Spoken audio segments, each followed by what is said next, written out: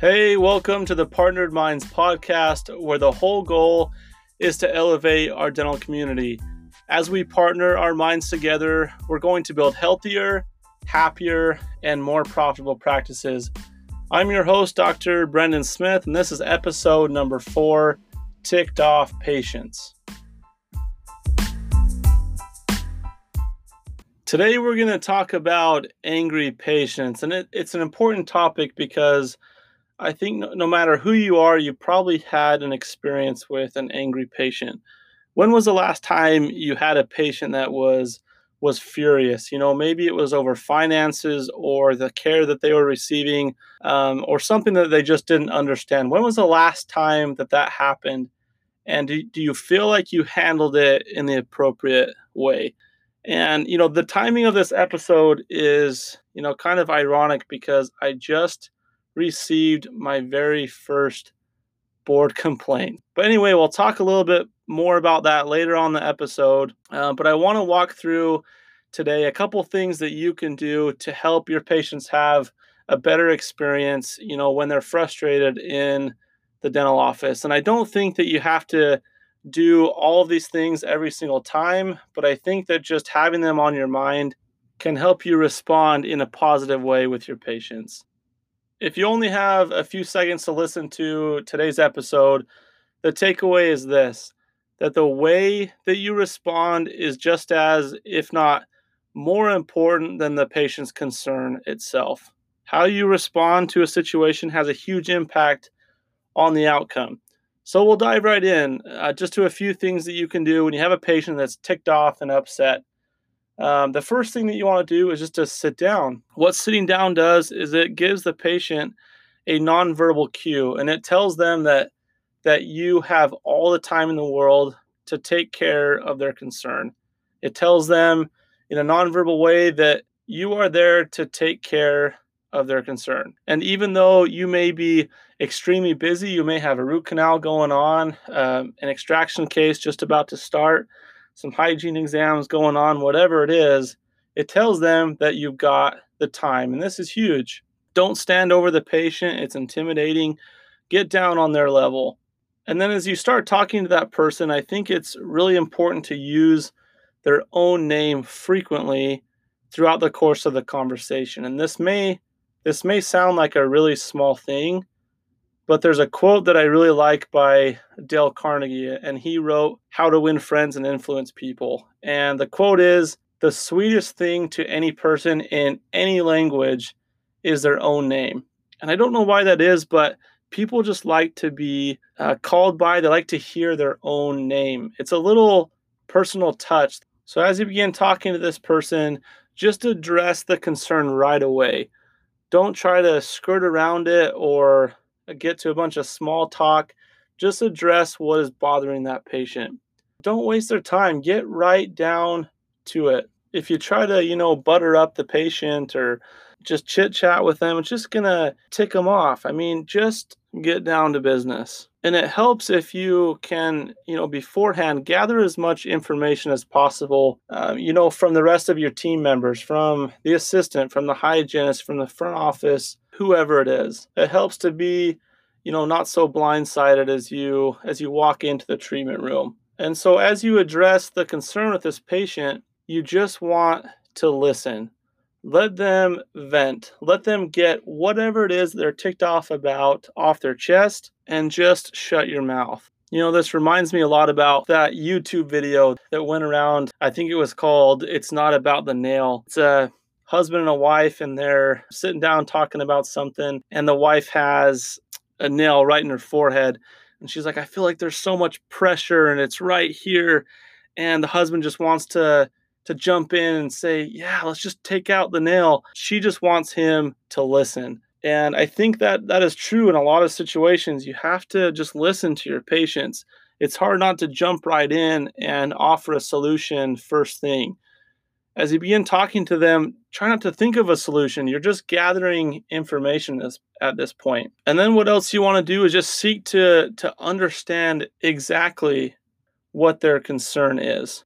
Because sometimes what you think their concern is not their real concern. So you want to ask questions. You could say something like, I want to make sure that I understand your concern. So you love the way that your denture looks, but you're frustrated with how much time you put into this denture and how it's still uncomfortable. Is that correct?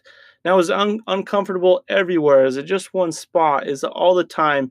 Get down to the bottom of things. And I think another common situation that may come up is you have a patient that may have been to another dental office and they were at that dental office, and or maybe they've been there for a really long time, and they come to your office and they say, my last office told me that I don't need any crowns. And now I come here and you guys are telling me that I need two crowns. Like, what the heck? And so when something like that happens, just agree with the patient.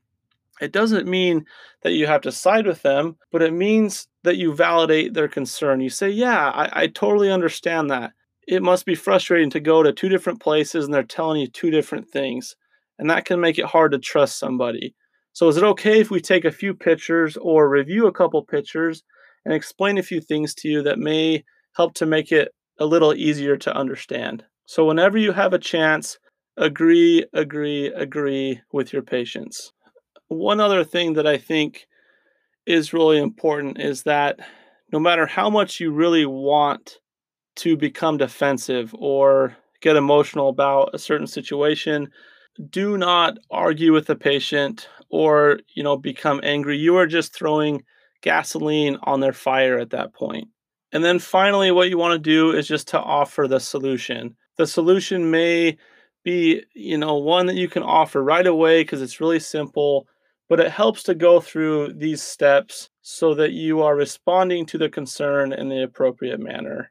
One other little thing that I think can help in certain situations in an office is to have some extra gift cards on hand. And I'm sure, a lot of offices do this, but it helps for those little things that come up throughout the day. Maybe you're working on a case and it's just taking you way too long and you can't just stop in the middle of the procedure. Sometimes when you're running behind, it's really hard to catch up. And so you could hand a gift card to a patient and say, I really appreciate your patience. I know this doesn't fix anything, but I want you to know that we're aware of what's going on and we appreciate you as a patient. It's just having great awareness of what's going on, and patients really appreciate that. One thing that I failed to mention was when I was talking about, giving them a solution, there are tons of different ways you can resolve a patient's concern.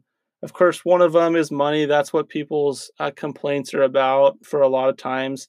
Sometimes it's just teaching the patient, validating their concerns, clarifications, and then with big treatment, encouraging a patient. I mean, most people do not enjoy going to the dental office.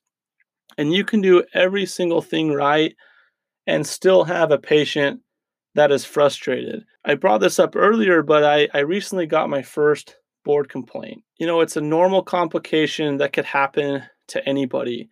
And I went through these series of steps. I did every single one with this patient, and he still made a board complaint. But there's some patients that you're better off just to cut your losses.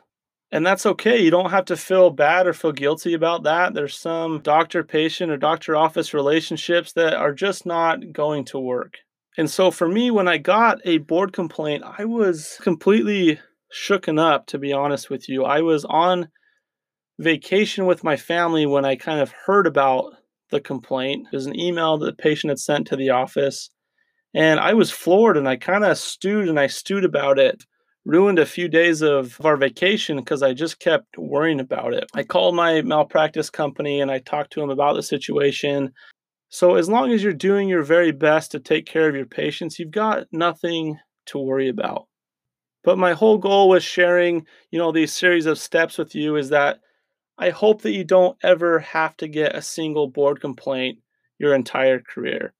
Because if you're trying to do what's right and you're going through the things that I talked about, the large majority of your patients are going to be happy, at the end of the day. So just as a quick summary or recap, the things again that you can do when you have a patient that's ticked off and upset, sit down, listen to them, seek to understand their real concern, ask questions to clarify things, agree with them, validate their concern, and make sure to use their own name. Use it frequently. And then do not become defensive.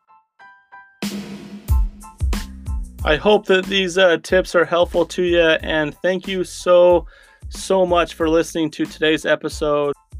Remember that the takeaway is that the way that you respond is just as, if not more important than the concern itself. And if you're loving this podcast, please leave a review on iTunes or share it with your teeth-loving friends. And we'll see you next time on the Partnered Minds podcast.